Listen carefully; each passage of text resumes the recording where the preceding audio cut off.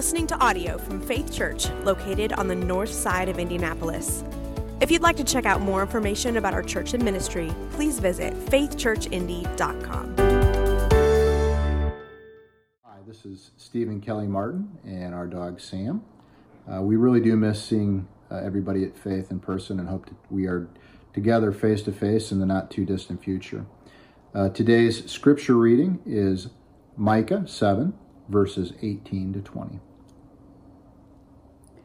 Who is a God like you, who pardons sin and forgives the transgression of the remnant of his inheritance? You do not stay angry forever, but delight to show mercy. You will again have compassion on us.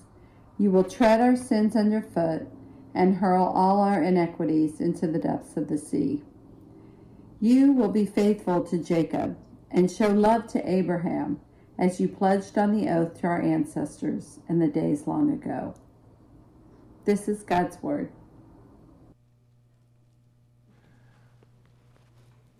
I was in trouble, in a mess that I had created for myself, and I was hopeless.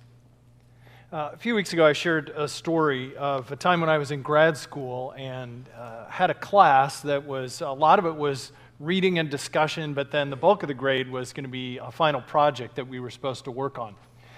But the instructions were kind of unclear. The professor really didn't help us understand what we were supposed to be doing. And as the semester wore on, I still had no idea what to do.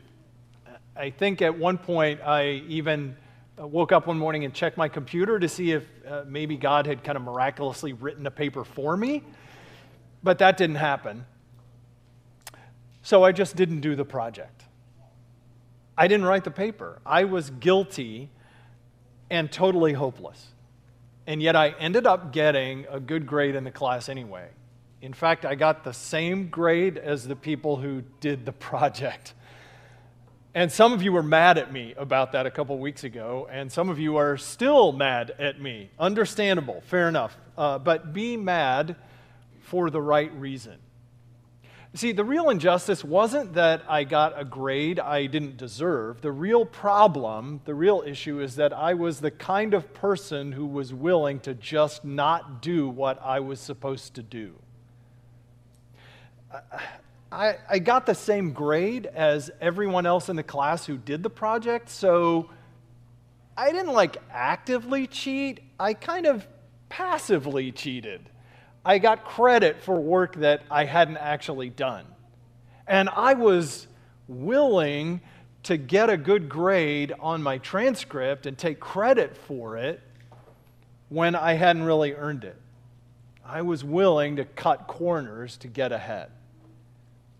Maybe some of you can relate, maybe even some of you who are angry with me, because there may have been times in your life where you were willing to take more credit than you deserved for something.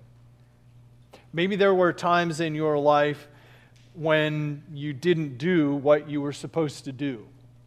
And maybe there were times when you were glad to get away with something that you know you shouldn't have gotten away with. See, I created a problem for myself, and I had no hope, and then I experienced a kind of a rescue because of the professor's kindness. But the professor's kindness did not change me. It didn't deal with the real problem and what was really wrong with me. And I don't know that getting the grade I deserved would have changed me either. What I really needed wasn't hope for my transcript, but hope for transformation. I needed a hope and a help that would actually change me. Where is the hope for that? Where is the hope for becoming the kind of person I ought to be on the inside? Because they don't just stay on the inside, right? I mean, when we have anger and vengeance and bitterness and unforgiveness and dishonesty, it always kind of leaks out in some way. And we end up creating a society that's full of people who lie and cheat and take advantage and look out only for their own interests. That's the kind of world Micah is picturing that he lives in. That's the world we live in, isn't it? Where's the hope for that? Now, Pastor Joey did a great job last week leading us through the first part of Micah chapter 7, this lament that Micah expresses. And remember, we discovered lament is an expression of sorrow with a backbone of hope to it. Lament starts with complaint, and it goes through prayers for help and leads ultimately to hope as we refocus on God's character and God's promises. That's where hope is. Micah has reminded us in this book what God requires, what God asks of us, that we are made to reflect what God is like in justice and mercy and humility. But we don't do that. And yet we have hope. We have hope because the Lord, because Yahweh delights in steadfast love. That's the key idea for today. Kids, if you're following along in your books or you're writing notes here or at home, what Micah wants us to understand is that steadfast love strengthens our hope. That God's love strengthens our hope. Kids, we could put it this way. Steadfast means faithful. It means trustworthy. We have hope because God is faithful. So if you haven't already, go ahead and turn to Micah chapter 7 in your Bibles or pull it up on your app or whatever you use to read God's Word. It's near the end of the Old Testament. And we're looking at just the last 3 verses today as we finish out this look at the book of Micah. Now, this phrase, steadfast love, is maybe not one you've heard a lot through this series, but it bookends this passage in verse 18 and verse 20. And we've heard the concept before, back in chapter 6, when Micah asked this question, what does God require? Mercy is how that word is translated there. It's the Hebrew word chesed that we've talked about before. It can also be read as loving kindness or covenant loyalty. It's the way God relates to his people. And Micah in this passage is going to picture it as God's pardon, God's pity combined with his power, and God's promise keeping. That's what we're going to look at today. So let's jump into Micah chapter 7, starting in verse 18. God's pardon is his steadfast love that strengthens our hope. God's steadfast love is seen in his pardon that strengthens our hope. Did you see that? Did you hear that in verse 18? Who is a God like you, Micah says, who pardons iniquity and passes over transgression for the remnant of his inheritance? Now, iniquity, we need some definitions here. Iniquity means like being twisted or perverse, like a tree that's grown the wrong way. Or you go to the lumber yard and you pick out some 2x4s to build a wall, and they're all banana-shaped. Or it's like a sign that's gotten blown over in a storm, and it's now pointing in the wrong direction. There's something inside of us that's twisted and wrong, and maybe we even want to do something good, but we end up doing the opposite instead. And Micah says God pardons our iniquity. It's a word that means to lift up, to bear, to carry away. It's a word that we heard back in the end of chapter 6 where God says Judah is going to bear or carry the shame of their sin. But now God promises that his people will not bear their iniquity. He will actually bear. The sinless God who has nothing wrong with him will actually be the one to take on the twistedness, the wrongness of his people. And he says, I will pass over their transgression. Transgression is going beyond a boundary. It's trespassing, where God puts up a no trespassing sign. Kind of like those pictures we like to post on the internet of, finding the sign that says, do not go beyond this point, and we go beyond the point and take a picture of us pointing at the sign and smiling, right? That's transgression. God says, don't go there, and there's just something in us that says, oh, I definitely want to go there. But God says, I will pass over that as though they have never taken place. I will put them behind me and not look at them. And Micah wants us to notice some things here, the uniqueness of God's pardon. He's holy and just. He's righteous. We need a God. We want a God who does what is right. A God who must judge and punish sin, but He pardons, he passes over it. In the Old Testament, this was pictured through all those animal sacrifices. The sins of the people were placed on a spotless substitute who would bear those sins instead of the people bearing themselves, so that God can be just and the one who justifies us, who declares us not guilty. See, a king, a judge, maybe even a parent, we can't be both merciful and just at the same time. We're either going to demand justice or we're going to show mercy. Only God can do both of those at the same time. The uniqueness of this pardon. And see the eagerness of God's pardon. He delights to show mercy, to show steadfast love. Have you ever known someone who's not so eager to forgive? Maybe you've done something wrong. You hurt them, you offended them, maybe you just annoyed them. And it's obvious that forgiving you is not easy. You can tell from their body language, from rolling their eyes, or their exasperation. And even if they do forgive you, they don't want you to forget it. You know you're going to hear about it again some other time. God judges sin, but he delights to show mercy. He does not delight in judgment. He delights in forgiveness and kindness. He is waiting, he is willing, he wants to pour out loving kindness and mercy. And see the completeness of that pardon. All the stuff that's wrong inside of us and all the way it gets worked out in iniquity and transgression. All the mess-ups, all the mistakes, all the times when we said to God, I don't care what you want, I'm going to go do what I want. God passes over it. God pardons. Sometimes maybe we can look at this and say, well, if that's what God is like, why doesn't he just pardon everyone? The real question is, why does God pardon anyone?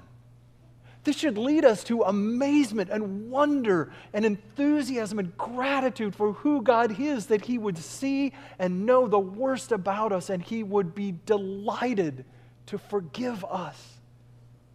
Let's be amazed that God forgives at all, that God is a pardoning God, that he loves mercy. God's pardon strengthens our hope. So don't hesitate to come to him. But then see how God's pity and power strengthen our hope. That's the next section. God's pity and power join together in kind of an unusual way.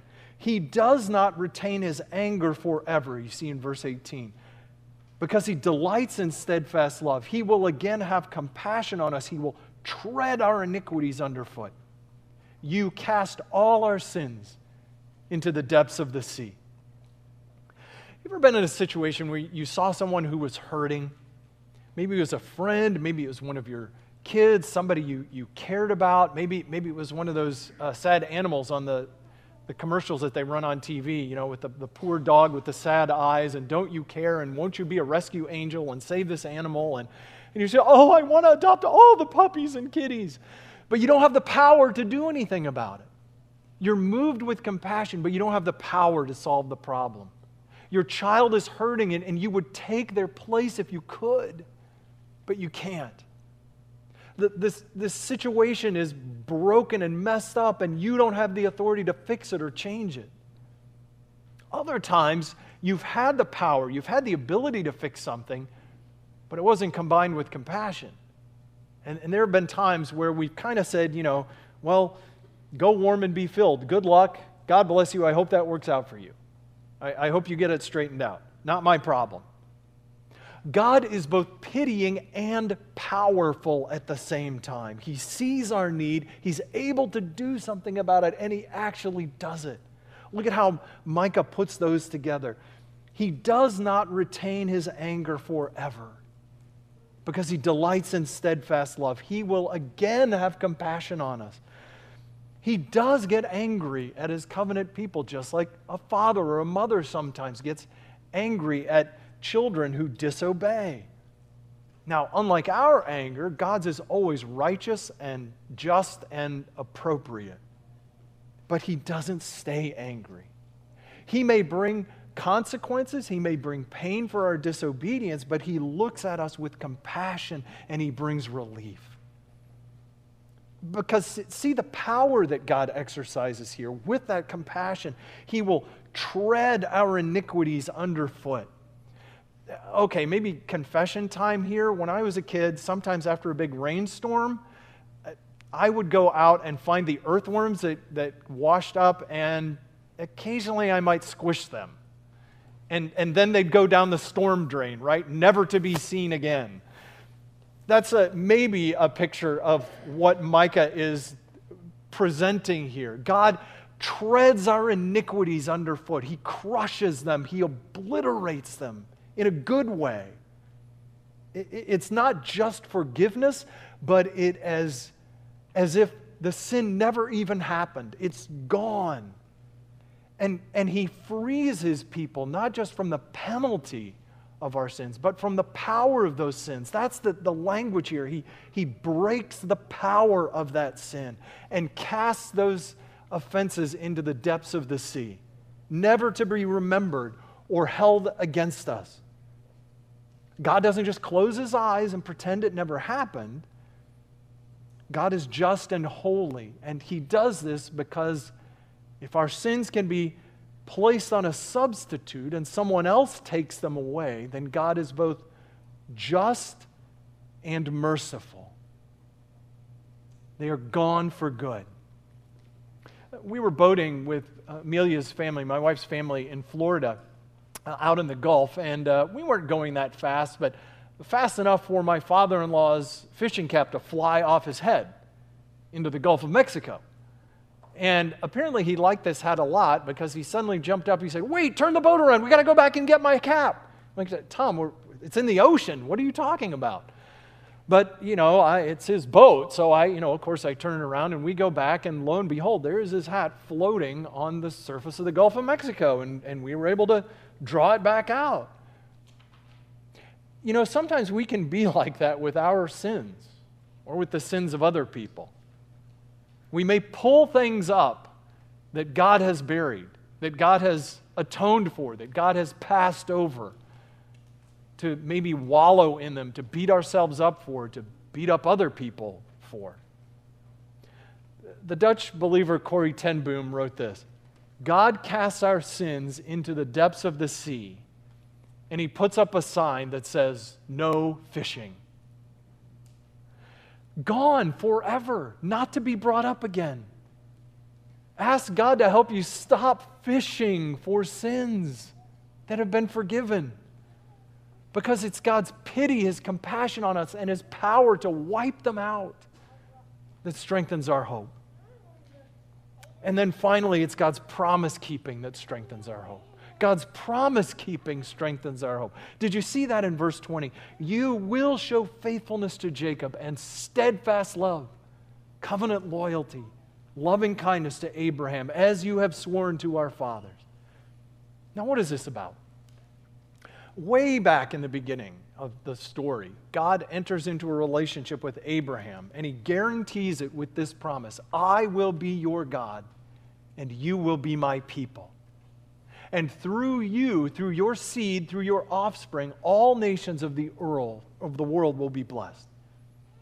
God's promise to Abraham and to the people that would come after him is that everyone who's connected to that promise will be in the same relationship with God. They will know His forgiveness. They will know His faithfulness and His goodness. To have God as your God, to be in a relationship with Him based on nothing that you could do, but based on His promise. Oh, what hope, what confidence that gives. That it wouldn't be about my performance, my earning it, my keeping it. But did you notice that this promise is not for everyone in the world? It's available to everyone, but look who experiences this. Pardoning iniquity and passing over transgression for the remnant of His inheritance. His inheritance is His people, God's inheritance is his people that he's called by faith. And in Micah's day, that was these faithful people in the land that were going to go into exile, and then God's going to bring them back and restore them. That was the remnant of God's inheritance. And the guarantee of that promise, again, was how those sins were placed not on the people, but on the substitute for them, on the animals. But that's not God's hope of promise keeping. The promise is for you. If you are in Christ by faith, listen to how the Apostle Paul puts it. Abraham believed God, and it was credited to him for righteousness. So those who have faith are Abraham's children. Just as God promised to Abraham, all the nations will be blessed through you. So those who have faith are blessed with Abraham. See, long after Micah's day, God sent his own son, Jesus, the offspring of Abraham, to be, as the Bible says, the Lamb of God that takes away the sin of the world. He is the promised seed through whom the nations would be blessed, through whom we are blessed. We are included in that remnant of his inheritance when we believe just like Abraham did, when we believe in Christ. God shows faithfulness to Abraham. And why does that matter? One commentator puts it this way. At this point, a reader, or some of you listening to me or watching online, might complain, who cares about Jacob and Abraham? What difference does it make, these old guys from long ago and far away? Why should I care if God is loyal to them? Answer: because God didn't start working when you came on the scene. God is faithful to the promise that he made centuries ago. God has been working much longer than you've been around. And God can never go back on his promise. He has sworn on oath by his character to show steadfast love, forgiveness to everyone who is in relationship to him through faith in Christ. That image of God treading our sins underfoot is violent.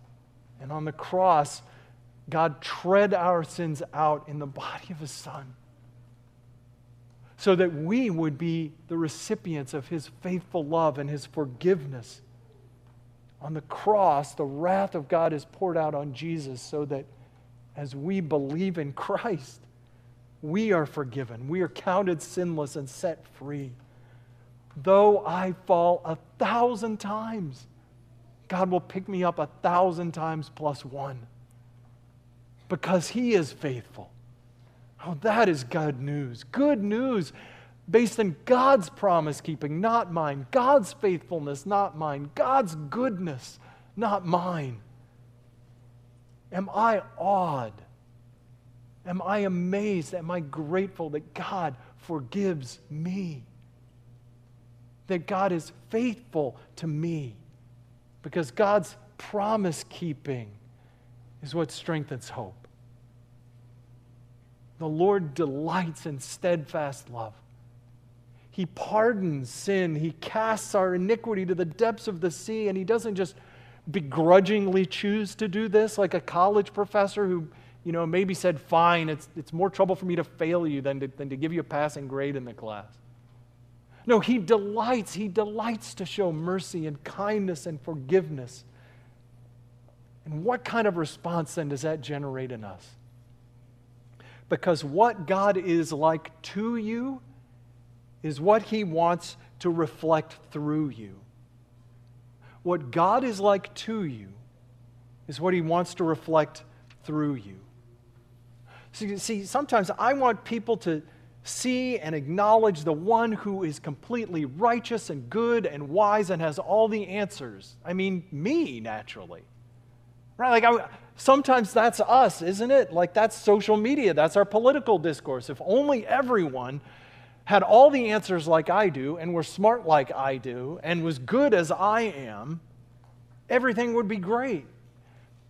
See, when we come to know God's steadfast love, his forgiveness, his mercy, it makes us humble. It gives us hope that we can actually be just and merciful. In our cultural moment that we're in, I mean, do you notice how much we're being constantly encouraged to judge and condemn people? And if we don't judge and condemn the right people, then we get judged and condemned. But when we know the steadfast love of God, we know that we need loving kindness. We become the kind of people who show it to others. The kind of people who produce empathy over anger and humility over self-righteousness and kindness and patience. God delights in showing us mercy so that we show it to others. When we give a kind word to people that we disagree with, when we offer a bottle of cold water to a protester on the other side of the argument, who are you showing faithful love to? That kind of mercy and kindness. Because see, I can be good at holding back anger and judgment towards people who can do something for me, towards people that I already agree with. God shows loving kindness to people who are unkind, undeserving. When we love people who are kind to us, that doesn't really make us look like God. What looks like steadfast love is loving our enemies and praying for those who persecute us and blessing those who curse us. And we have hope that God actually does that through us because we've known that for ourselves. We have hope and help for getting rid of the things we really need to get rid of, not people who disagree with us, but the sins and the temptations and the traps that lead us away from what God has called us to be. God actually helps us get rid of all of the twistedness and the wrongness. Because that kind of hope, it's not just a possibility, it's not a wish, it's a reality that's guaranteed by God's pardon, God's pity, God's power, God's promise keeping. If we have a relationship with God through Christ, we know that God hears us when we pray. We know that God brings light out of the darkness, that we have a Savior who pleads our case. We have a Savior who delivers us from bondage so that we can look to the future. We can look to our own future with confidence and hope and joy. We are never hopeless with Christ. God is at work. He gives you strength to persevere. He gives us the ability to be even more than conquerors in Him. We have hope. Oh, hope in God because He is faithful, because He forgives. Let's pray. Father, thank you that you are trustworthy. You are unchanging. You remember your promise. We are that remnant of your people, saved by faith in Christ. Oh God, stir our hearts again with joy in who you are and hope. Hope that we can be more like what you are and what you are to us. Thank you, Jesus, for the hope of your work in us. Thank you that the last word in this message from Micah to us is one of your steadfast love. Oh, Father, help us to delight in that love and to reflect it more and more. By your power, by the work of your Spirit in us, help us to look and see and do what we ought to be to look like you. We pray in Jesus' name. Amen.